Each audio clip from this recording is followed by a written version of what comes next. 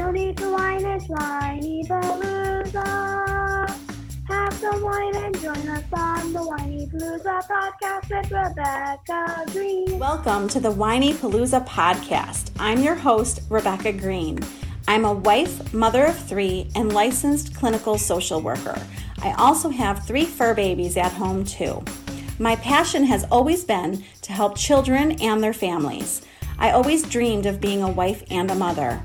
Parents are always learning through their struggles, failures, and successes and joys. I am no stranger to this wild ride of parenting, and I know behind every great parent lies a team of supportive friends and family. I want to be part of your support system. I want you to know that you are not alone. We are in this parenting world together. Join me every week for insightful discussions with experts on parenting and marriage, as well as other parents who have found the secret to successes in parenthood. You'll learn tips and tricks to make life with your family better than ever. I hope you will follow along with me while we dive into what it takes to achieve a happy family. This is Rebecca Green for the Whiny Palooza podcast, and I am super excited because I have Jacques Ladouceur with me here today. Thank you so much for being here today. Thank you. Thank you for having me. I did a pretty good job on your name, huh? That was good. That was good. I'm trying. So I'm going to tell you a little bit about Jacques because he is so impressive. He was born in Port-au-Prince, Haiti. He immigrated to the U.S. with his family as a young boy. A high school All-America soccer player at Seward Park High, played at Fulton Montgomery Community College before attending Howard University on a soccer scholarship. He turned pro at the age of 20. He was one of the first American soccer players to play in the European First Division. He played professionally for 11 years, the first 3 years in Athens, Greece, and the San Diego Sockers from 1985 to 1993, where he was a member of 6 championship teams. Wow. He was a member of the U.S. national team member 1986, and he is the author of the book called Make Your Life Count. He has over 20 years of coaching experience in youth soccer. He has recently recorded a CD called Maximizing the Youth Sports Experience. It's about parents' behavior on the sidelines of youth sports. He has coached the Palomar College women's soccer team. He has been married to his wife. I should have asked you this. Is it Marie Claire? That's very good. There you go. For 30 years, and he has one daughter named Tanya. Just let me know if I say anyone's name wrong. Oh, no, those are good. You're doing good. He is a business coach, a speaker, and his goal is to be named Husband of the Year. Wow, this is just incredible, and I am so excited to talk to you today. Well, I'm very excited to talk to you because I know there's, I've looked at your podcast before. I see a lot of the topics that I always talk about. People always ask me questions about, so it's really- Yes. I think that so many parents are going to benefit from hearing from you, and a lot of us have our children in youth sports, so this is perfect for our podcast. I should call it our podcast. It shouldn't be called my podcast. But I want to start with what inspired you to become a professional soccer player? Well, when I was growing up in Haiti, back then over there, we didn't have TVs. The only thing we had was radios. And then we had other people's mouths, basically. And there was a rumble when I was about 6, 7 years old. There was a rumble in our neighborhood all over the country. There was this young player who was 16 years old, Brazilian player named Pelé. He was just dazzling and just really just making a huge, huge impact in professional soccer. He was only 16. Now, I only heard of him.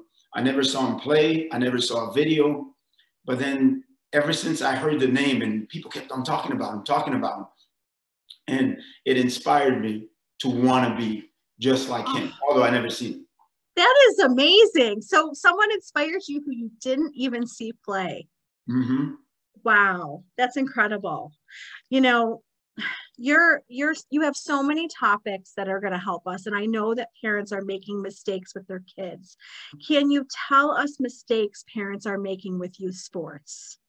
Well, one of the first thing I see is that parents don't look at, when they put their children in youth sports, they don't look at the big picture. Okay, so they don't see the big picture. It's just this one thing that they're doing. And sometimes it's, hey, I need to have my kids busy, so I'm going to put them in youth sports. I need to have my kids do something with their life. I don't want them to sit around. I don't want them to sit on the internet or whatever. I'm going to put them. But they never really see all the different things that the kids can develop, all the life skills. You know, we talk about leadership skills. We talk about communication skills. We talk about taking better care of themselves. Because right now, when your kids are, 7, 8, 9, it's a great time for you to actually help them develop some critical habits that they could have for the rest of their life. That is such an excellent answer. And I want to tell you that my 9-year-old just finished her first season of cheerleading. Ooh. And they won every single competition they were in. And I want to tell you what I said to her yesterday. I'm so happy that you're excited that you won, but I said the commitment and dedication that you developed is what I care about even more. Yeah, because that lasts for a lifetime. Yes. Right. Yes. Because I look at myself growing up, going through that process, and parents don't know the process. They don't understand the process. They just want to do something, put them in. But when your children say, I want to be a professional player, what do? I mean, people don't know. They've never been through that process. No, and you're going to help us because, one of the really great questions that you and I discussed is how do we maximize the time that our children spend on sports? Well, it's a very good question, because what happens is that if you go to a field or on a court anywhere where children are playing, so ask yourself, what do you see? You see parents sitting on the sidelines watching their kids. Now, if the kids are like 5 or 6 years old, it's okay for the parent to be there. But you don't have to sit there and watch your kid every single practice. I mean, it's just like a false sense of security. You could go do something for yourself. We talk about taking better care of yourself. You can exercise, you can walk, you can do all these things. And if you're on a field, you can walk around the field, you can jog around the field and still see what your kids are doing. So that's one way to maximize it. I love that. The other thing is when you're sitting there, you're watching your kids and you're doing all this, you tend to become very critical of your kids, the other kids, the coach, everything else that's going on, when you don't really need to be. These kids are trying to do something, are trying to learn a sport that takes years to master. These skills are very difficult skills. I mean, when I started coaching, when my parents started acting up, I put them on the field. I say, here's the ball. You juggle the ball. You do this. You do that. Can you do that? And the answer is no. Run up and down the field like you're screaming at your children. Go back and forth. Hey, run more. Run more. How's that? So they can't do what they're telling their children to do. So the kids need a lot of time to really learn and master these skills. And I don't need to sit there and micromanage every single step of the coach, of the kids. So that's one way you maximize it. And then when you're in the car, for crying out loud, don't talk about the sport. You don't need to. My mother went to one thing that I did, was playing hockey once in Central Park. She had, and today, even till today, I regret that I forced her to go there. It was at 5 a.m. in the morning. It was freezing cold. We were playing. She was sitting there like this, freezing. My mother never had the time to go there. She was working all the time. So as a parent, when you're there, take that time in the car to develop the relationship with your kid. Talk about different things. Talk about other things. One of the suggestions that I make in the new book is have your kids write down 100 things they want to do in their life. It doesn't matter how small it is, how big it is, makes no difference. That's where they're at now. And when you're in the car, talk about those things. My daughter would ask me a question about soccer when she was, And she'd say, well, what do you think of this, Dad? And I'd say, oh, this was okay, this. And then that was it. I stopped the conversation. I went to other things. The time you spend in the car is extremely valuable for you to actually develop a long-lasting relationship with your children. When they become 14, 15, 16, 17, they're gonna feel very comfortable talking to you about any topic, about any problems they have, and that's what they need. But if they don't feel comfortable talking to you when they're 5, 6, 7, 8 years old, when they're 16, 17, they're gonna wanna talk to their friends. Their friends don't know any more than they do. The worst thing a 17-year-old could do is go get advice from another 17-year-old. Right. It's really good advice. Really good advice. My son asked me, we were talking about my son for a couple minutes before we started. He's a goalkeeper for soccer, very, very committed. And my husband and I are very into it. And we go to every game and we cheer him on. And he looked at me in the car with his friends one day and he said, can you just be silent during my games? He's like, I just need you to be silent. Right. Well, when they get to this age, they'll talk back. When they're 8, 9, they may not, or 7. Right. Right. But I mean, what are your thoughts on the parents in the sidelines? Should we, I mean, cheering and being happy is okay, right? But like what do you think about the sideline coaching of the parents? Oh, bad news. Because see, what happens is that, especially with children, I tell parents, I ask them, I said, how many hours a week do I spend with your kids coaching? 3, 2? How many hours a week do you spend with your kids in a span of 7 days? So when the kid hears a voice, whose voice they're gonna listen to, the parent's voice or my voice? Yep. Right. And then the other thing is, I already had a talk with the team, with the kids, with the players. I've already asked them to do certain things. I've already put it together, something for them to do. Now, here's a parent on the sideline screaming at something that I didn't ask them to do. So the kids get confused. They're on the field. They're kind of like, they stop and they look at the parent and they look at the coach and boom, they don't know what to do. Because now they've gotten mixed signals. Because if you hire a coach to coach your kids, why don't you just let them coach your kids? If you want to coach your kids, why don't you get out there and coach your kids? I just never understand. I always ask parents this question. You want your kids to be on a basketball team, and then you want to sit out there and coach? Why not let the coach do it? You hired the coach to do it.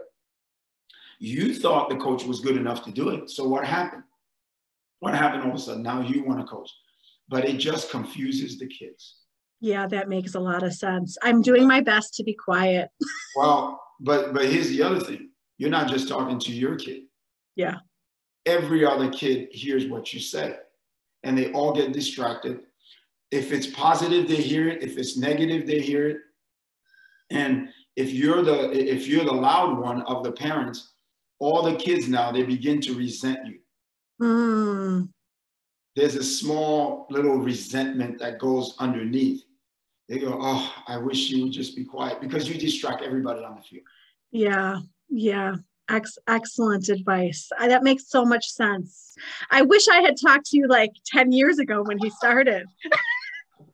Well, look, I was a heckler once on my daughter's sideline. I mean, and you know, hey, I had reasons to be a heckler. There was a coach there coaching there that didn't have anywhere near the experience I had. No. So it was easy for me to be a heckler.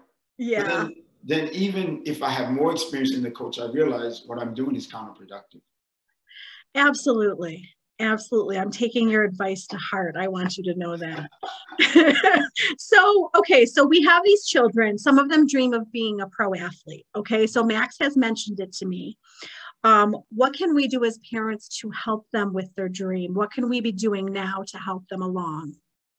Well, when I'm coaching somebody, and the first thing I ask them is what their goal is. Because when they tell you their goals, that means they've opened up their heart, they've opened up the doors to their heart and say, hey, pour whatever you need to pour in. This is my goal. This is what I want to do. I'm willing to do whatever. Okay. So that's important when your son shares that goal. But there's so many other things, right? In the book, one of the first things, the first chapter is a chapter on respect. Mm. Respect is the key to open doors. It's the key to open the doors of people's hearts. So you want to teach your son or your daughter how to respect people. Mm. How to approach people, how to present themselves. I teach my kids to stand up if you're going to meet a coach. Let's say you're going to be on a new team, you're going to meet the coach. Stand up, shake the coach's hand, look at them in the eye. Boom. Automatically, there isn't a person in the world, and I do it all the time. When somebody comes up to me, oh, hi, how are you? If I'm sitting down in a restaurant, wherever, I stand up, look at the person in the eye. People don't feel important when you're sitting down. Mm. People feel honored and respected when you stand up. Just by doing something like that, all of a sudden they say, oh, well, there's something different about this guy. So that's the first thing, the respect part. And your son, at his age, one of the biggest things, I've got about 10 different things, right? But one of the biggest things is nutrition. Yes. So many people want to be professionals, but they're like really cutting the legs off underneath the kids at home of all places. I said to them, you've got to teach them good habits. Kids don't eat breakfast. They go to school. I know. They eat crackers and a slice of apple or peanut butter for lunch. And then they go to practice at 5, 6 o'clock. Where's the energy going to come from? I mean, where do people get energy? Our body needs fuel. So the correct fuel has to be put in so these kids can have the energy to perform, to compete. So nutrition is a big thing. So a lot of people say, well, a lot of teenagers don't like this, they don't like that. I said, Joe, this is your goal. You asked me to tell you what you needed to do. If whatever I see, I'm going to tell you. If you're eating the wrong foods, I'm going to tell you. If you're not working hard enough, I'm going to tell you. If you're not sleeping at a certain time at night, I'm going to tell you. If you're not resting, if you're not lifting weights or building your body stronger, I'm going to tell you. And that's the way it is. That's your goal. So every one of these things are part of their goal. They need to accomplish these things. So many people think being a professional is just on the field, but then there's off the field that you have to be a professional. You have to learn. Respect is a big thing. When I'm playing professionally, when I was playing professionally, there's tons of times everywhere I go, I meet people and they know who you are. How do you treat them? How do you approach them? When they approach you, if you're sitting in a restaurant, you should already know. You should already know. Your face and your name is all over the newspaper. People love soccer. And when I was playing in Europe and in San Diego, it was the same thing. People know who you are and they're going to come up to you. So I don't care what kind of day you've been having, what happened a few minutes ago, makes no difference. When that person walk up to you, they're going to meet you for the first time. They don't know anything about you. And this is your chance to bridge, create a bridge between you and them. You respect them. You show them that you care about them. Because look, they love the game. Because they love the game, they love the way you play the game. And because they love the way you play the game, they go pay money. They spend money. They spend money on your jersey. They spend money on tickets. They spend money so you can build your career. So a lot of people don't look at it that way. But even if you don't go that far, it's just respecting somebody else. Yeah. My mother always told me, when I went to somebody's house with my mother, we already had instructions the way we needed to behave. Mm-hmm. My mother told me, look, if they tell you to sit here, you sit there. You don't get up. You don't walk around. You don't look at people's stuff. It's not your stuff. You sit right there. If they offer you a glass of water, you can say yes. You don't go anywhere in that person's house unless they invite you. Mm. It's respect. Respect. And yes. We're not teaching it anymore. I have to teach my kids that I coach how to introduce themselves, how to respect each other. Yeah. So you're 100% correct. And I will tell you that my son does not listen to my podcast, but I am going to tell him to listen to this one. This one he needs to listen to. Okay, so our kids are playing sports, plural. Do you feel like they need to focus on one sport, or is it okay for them to be trying different things? It's a very good question, because I've been a big sports fan all my life. When we immigrated to New York, my brother and I, my brother Philip, we could tell you every single baseball player in the major leagues. We can tell you their average, their batting average, how many home runs they have. We can tell you every single basketball player in the NBA. You know, awesome. How many points they score, what position they play, hockey players, football players, okay, and then soccer players. Soccer players were harder because we didn't have soccer on TV.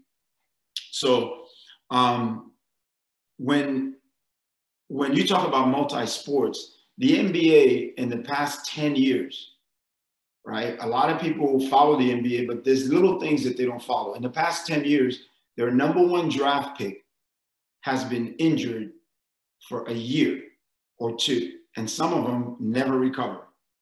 That's because they've taken these kids at a younger age, they've specialized them. When you specialize in just one sport at a very young age, your body, your muscles are doing the same thing over and over and over again. So you're not building different muscles. So give you a perfect example. So there's jogging, straight jogging, and then there's playing soccer. Two completely different things. Yes. It doesn't look like it. People sit there, they go, wow, this guy runs a lot. What if I took a marathon runner and put him on a soccer field? He's not gonna last. He ain't gonna make it. His motions are all straight. Everything is the same. Boom, boom, boom. A soccer player goes here. His arm goes there. His legs go here. He runs backwards. He runs forward. He runs sideways. Big difference. Yeah. So it's good for your kids to play different sports. It helps them to coordinate better. So for example, when you're training people, the kids, because they don't play different sports, they can't throw the ball to somebody. It's so hard for them to throw the ball. If you ask them to be a goalkeeper, they can't throw the ball. Now, if they're softball players, if they played softball, baseball, whatever, they're used to throwing the ball. And then when you give them a soccer ball to throw, it's even easier. They just go here. Most kids can't do that. It's good to help them understand different sports and play different sports, like basketball. Kind of goes well with soccer. A lot of people transition from soccer to lacrosse, from soccer to cross country, when they get to the point where they're very serious about a certain sport. But the muscles grow. They avoid injuries. They avoid all these different things by playing different sports. The other thing they learn, which I've learned playing baseball, the difference between a line drive and a pop fly. Now, you could look at soccer and you say, well, how does that work with soccer? Well, when you shoot the ball, you can shoot the ball and make it go straight this way. Or when you chip the ball, you can chip the ball and make it come down. So it's the same thing, line drive, pop fly. Makes so much sense. That makes so much sense. And I know so many parents have even asked that in group settings. So that's going to be super helpful for so many people. Let me say this to you, though. There's a lot of, for example, coaches. Yes. Who will drill into the kids. Oh, you can only play baseball. You can only play basketball. You can only play soccer. They will drill that into the kids. The big problem, the big challenge is when the sports are in the same season. You don't want them in the same season. If it's off season, different season, then it works well because there's no conflicts. But it's good for the kids to do that. It's good for the kids to learn different sports. So when they come back to your sport, yes, in Europe and other countries in the world, when it comes to soccer, usually that's all they do is play soccer. And that's true. But you know, one of the biggest things they don't tell you in Europe is that what do the kids do, the ones that don't make that professional team? They never talk about that. They never talk about the amount of kids that don't make it. Where do they go? What happens to them? What do they do? You know, do they have a transition? Do they go to college? Do they go to school? Nobody talks about that. They only talk about the few that actually makes it to the pros. So that's a good point. That's a very good point. You know, I'm sure that there is going to be people listening who coach youth sports. Oh, yeah. So my question for you is, you know, can you give them some advice? What makes a good coach? Oh. Number one thing a coach has to do that's coaching youth sports is to love children. If you don't love children, stay away from youth sports. Just stay away from it. I'm just telling you right now, don't do it. Go coach people that are older, whatever, you'll be more successful. I love children. And that's the number one thing. That's the number one reason that I coach. I know when I teach them something today, it may not show up in their life for a year, 2 years. I know that. And I know with their body language, they just, oh, poo-pah that, oh, coach, da, da, da. I know I'm planting a seed. I understand that. So as a coach, you have to understand, depending on the age group you're coaching, no matter what sport you're coaching, you're planting a seed. Yes. So that's the thing. The next thing is the kids need to have fun. You're not going to be able to teach them 10 things in one day, in 1 week, and you're not. So stop it. The only thing you'll be lucky if you get one thing in a practice. But what you want to do, if they have a lot of fun, if they enjoy it, kids always want to come back to my practice. That's my goal. Yes. I teach them how to play the way I learned how to play. I played because I had a lot of fun. I played more because I had a lot of fun. I never got to a point where I said soccer is not fun for me anymore. Never. And that's because I had a lot of fun. And if they have a lot of fun with the game, with the sport, they will continue. And then they will do 10 times more than you would ask them to do. They will practice on their own. They will kick the ball around, or they will throw the ball, they'll do baseball, they'll shoot the ball, whatever. They'll do a lot more on their own because you taught them how to have fun. So it's like completely opposite. If you're rigid, it's like two magnets. You put two magnets on the opposite side, you're rigid, and then there's a resistance, and they just want to go away from you. They don't want to play sports no more. You know how many kids quit sports because the coach was just too hard on them? Yes. As a coach, you need to be approachable. One of my biggest things that I do when I coach kids is to teach them how to be leaders. So people say, well, all the kids always want to be, one kid always comes up, I want to be captain, I want to be captain, I want to be captain. Well, when I'm coaching, all the kids, I have them captains for different games. And people say, well, why do you do that? Well, they all need to experience it. They all need to be able to feel important.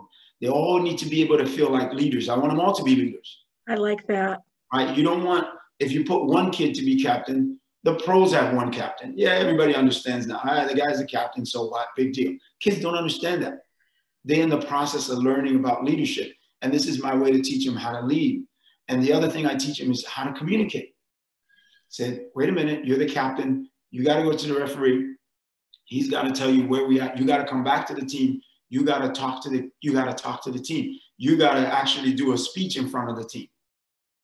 And it helps the kids that are a little bit timid to come out more, to speak more, to talk more, to have more confidence. So the other thing as a coach that I'm doing is I'm building confidence in people. Without confidence, everything goes away. Yeah. Everything. If you look at sports, the times when it comes when there's pressure. If you're watching a baseball game, the count is 3-2. The game is on the line. There's two people on base. The pitcher is going to pitch. He's going to throw this pitch. There's pressure. The pitcher's got to have confidence they can get this guy out. The batter's got to have confidence that no matter what he throws me, I can hit it. Because without that, it's over. Soccer is the same thing. Basketball is the free throw. The guy goes in practice, makes 500 free throws in a row. He comes in the NBA championship. There's 10 seconds left to go. He's got to shoot two free throws. He's done it 500 million times in practice. The whole crowd is there. It's on TV, and millions of people are watching. Here's a guy who does this every day. Where's the confidence? Yeah. If he loses his confidence, it doesn't matter how many he made in practice, how easy it was, he ain't gonna make it. Yeah. The confidence that you input in children is the thing. As a coach, you never take somebody out of the game when they make a mistake. You never do it. You let the mistake ride because they're learning. You let the mistake ride. You let it go. Later on, maybe later on in the game when you take them out and you talk to them, says, well, what were you thinking there? You know, they'll say, I was thinking about this. And say, okay, well, next time we should do this. If you pull them out of that game right there when they made the mistake, when everybody's looking, you destroy their confidence.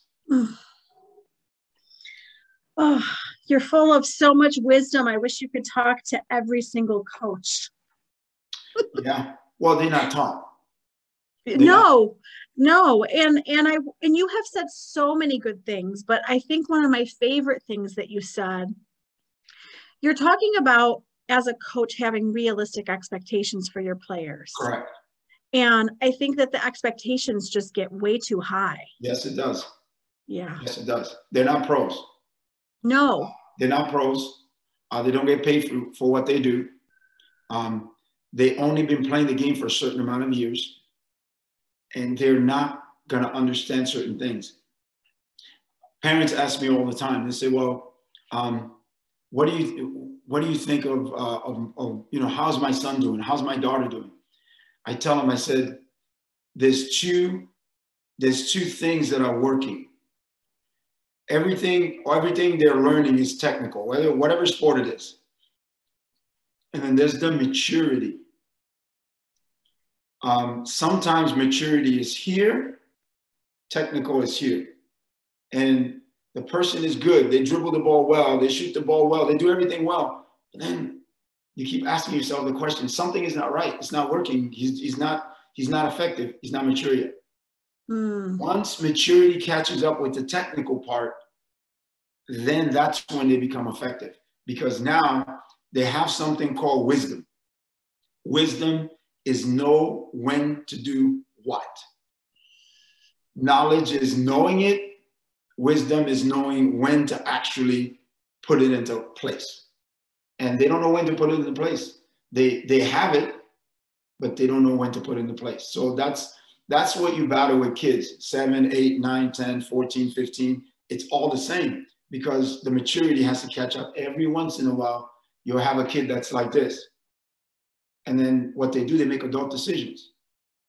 They're on the field, they're on the court, they make adult decisions. They see things other kids don't see. Their maturity level has caught up to their abilities, their technical abilities. That makes so much sense. I totally understand what you're saying. I want to go back to you because, I mean, you're a pro. And can you tell us your biggest lesson from playing pro soccer? What did you take away from that? Well, there's a lot, but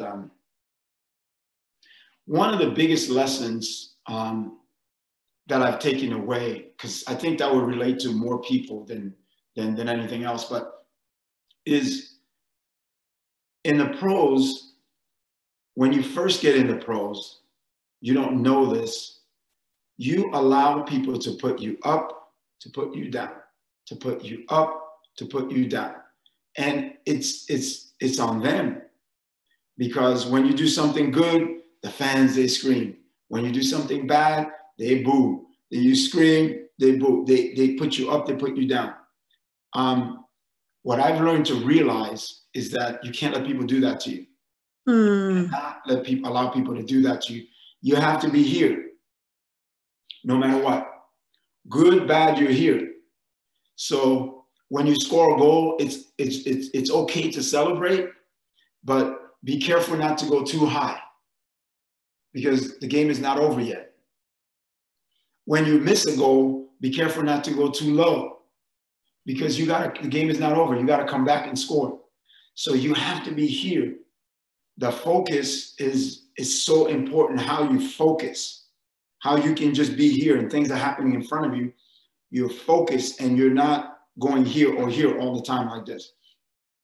Because when the fans do that to you, it affects you in so many ways. When you go home, you're down. When you leave the game, you're down because you haven't learned to have this even keel. The transition from professional sports to something else lags behind because of that one thing. And you can't allow it to lag behind because you have to transition. Once you leave sports, you have to transition into something different. So true. And even during the game, I see when they're getting scored on and it's like 1, 2, 3. And let's say it's 3-0. You just see them all just like so defeated, even though it's the beginning of the game. And I'm like, you have a whole game. Like you can do this. Well, once you go that low, you won't be able to figure out what's wrong and fix it. Because you're too low. But if you stay here, okay, let's go, okay. You take the punches.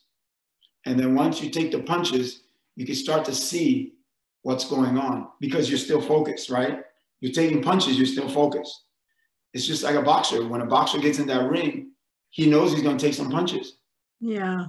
I mean, nobody gets in the ring and never gets hit. Right. I mean, you're going to get punched. All right. Unless you go pop, pop and you knock the guy out and it's done every single time, it's not going to work. You got to be able to take the punches and focus. And that's how you can change things. As soon as you go too low, it's over. You're not changing it. That game is done. Well, and they blame themselves. So let's talk real fast about mentality in the game, because, you know, we talked about the fact that my son is a goalkeeper and a goal is shot. And I see the difference. He used to look totally defeated and now he shakes it off more. Right. But like, how can we help them with whatever position they are with their mindset? Well, success is built on failure, right? I mean, that's the way it is. You know, Thomas Edison, before he developed the light bulb, how many times did he fail? You know, failed 1,000 times before he actually developed the light bulb. So success is built on the failures. Yeah. And once you fail, your passion has to grow stronger. Your emotion has to go stronger. I always tell people, they say, well, so this guy kicked me and I was angry, so I kicked him back. I said, you have to learn how to use anger. Anger, it's like the beach when you go to the beach. When you sit there in front of the beach, you look at the beach, it's beautiful, it's calm, it's relaxing. But when there's a tsunami, that beach starts coming up, that beach is angry and it's coming and it's destructive. It destroys everything. It doesn't build anything up. You have to learn to take your anger and make it constructive instead of destructive.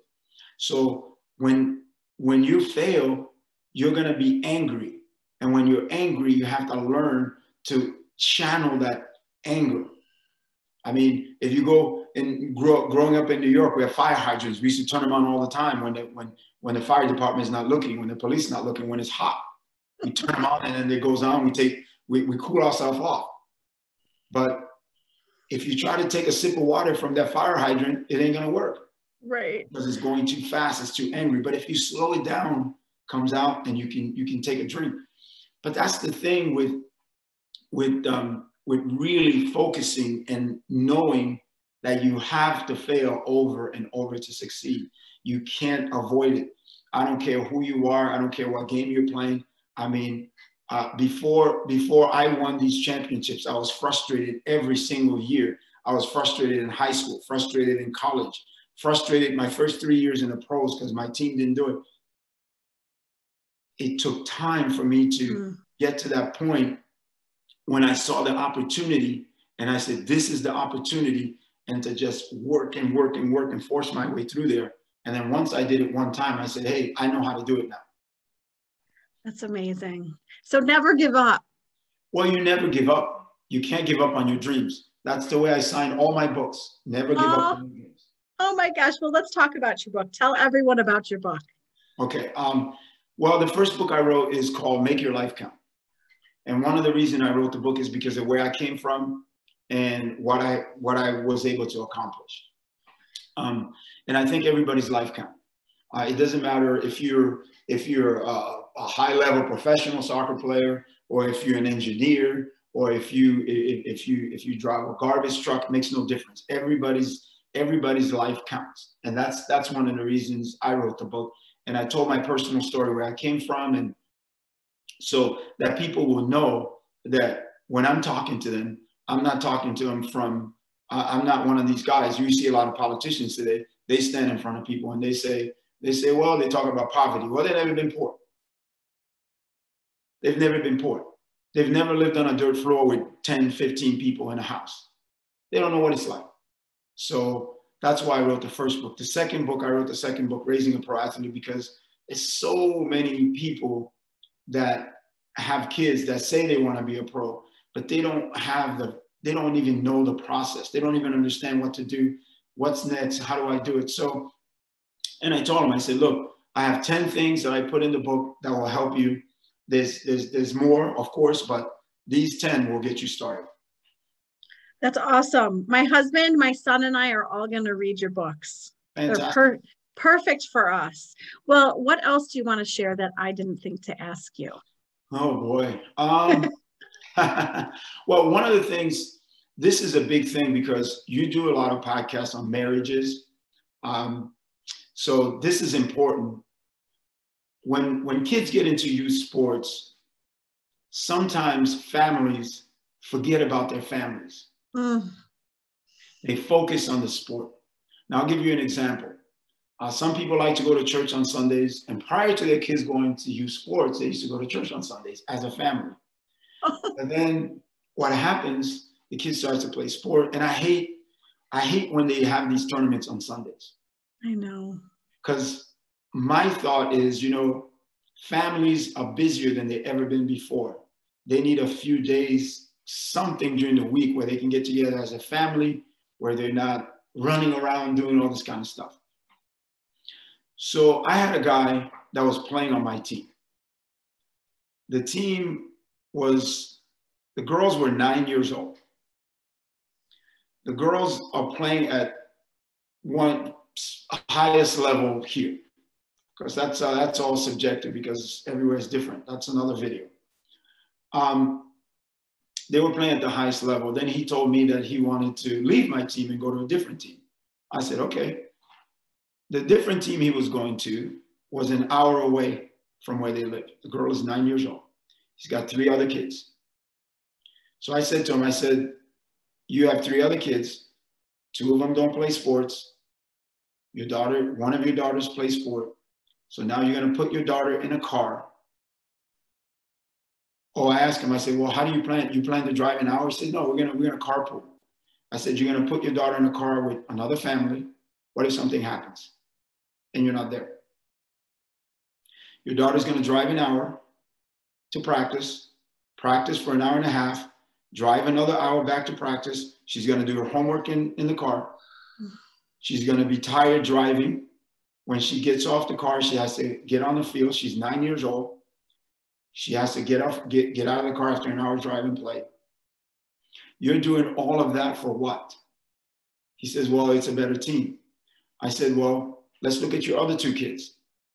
These other 2 kids are seeing the sacrifice you and your wife are making to take this one daughter, and children are jealous. They're going to say, does my mom and my parents love her more than they love us? And they will say that. And you have that challenge. And if you're carpooling, one day it's going to be you driving. The other time is this another person. You and your wife are going and never seeing each other, and it will affect your relationship. Mm-hmm. Now, Do people ever sit down and think that youth sports can do this to them? The answer is no, they don't. Because youth sports, it's kind of like they say in the military, is a high value target. And then they drop everything else for that high value target, not understanding the effects, you know, the collateral damage, the kids, their relationship, and all this kind of stuff. You only have a certain amount of time with your kids, period. It ain't coming back. Today, if you decide not to spend time with them, it is not coming back. It's over. You've lost that. I've had so many people tell me, well, you know, I don't talk to my daughter a lot. My daughter calls me every single day. Every day. That's because we built a relationship over time when she was young. If you will do that, the same thing, I can't promise the same thing will happen, but the relationship is always better because of the time you spend. So this is one aspect of youth sports that's affecting millions of families, and they're not thinking about it. So that's probably one of the last things I would leave them with. I love that. It's an excellent point. Yes, this is why I say no to things. So tell everyone where they can find you. Well, the interesting part, I was thinking about that before I came on your podcast. I haven't built my website yet, so they can't find me on my website. They could find me on Facebook. Okay. They could find me through the links to the book. They can get the book through the links there on Amazon. So that's where I'm at. Until I start building my podcast and Facebook, they'll be able to see me there. Wonderful. Well, I can't thank you enough for giving us your valuable time today. Thank you very much. It's a pleasure. It's a pleasure. Pleasure speaking with you. This is Rebecca Green, reminding everyone to spend every day laughing, learning, and loving. Thank you for tuning in to the Whinypaluza podcast. If you like what you heard, please be sure to subscribe so you never miss an episode. While you are there, leave a review. I love to hear your feedback. Thank you so much for listening. Until next time. This show has been produced by Market Domination, LLC. To discover how you can have your own show completely done for you and turn it into a real published book and become the authority in your marketplace, go to www.marketdominationllc.com/podcast offer. This podcast is a part of the C-Suite Radio Network. For more top business podcasts, visit c-suiteradio.com.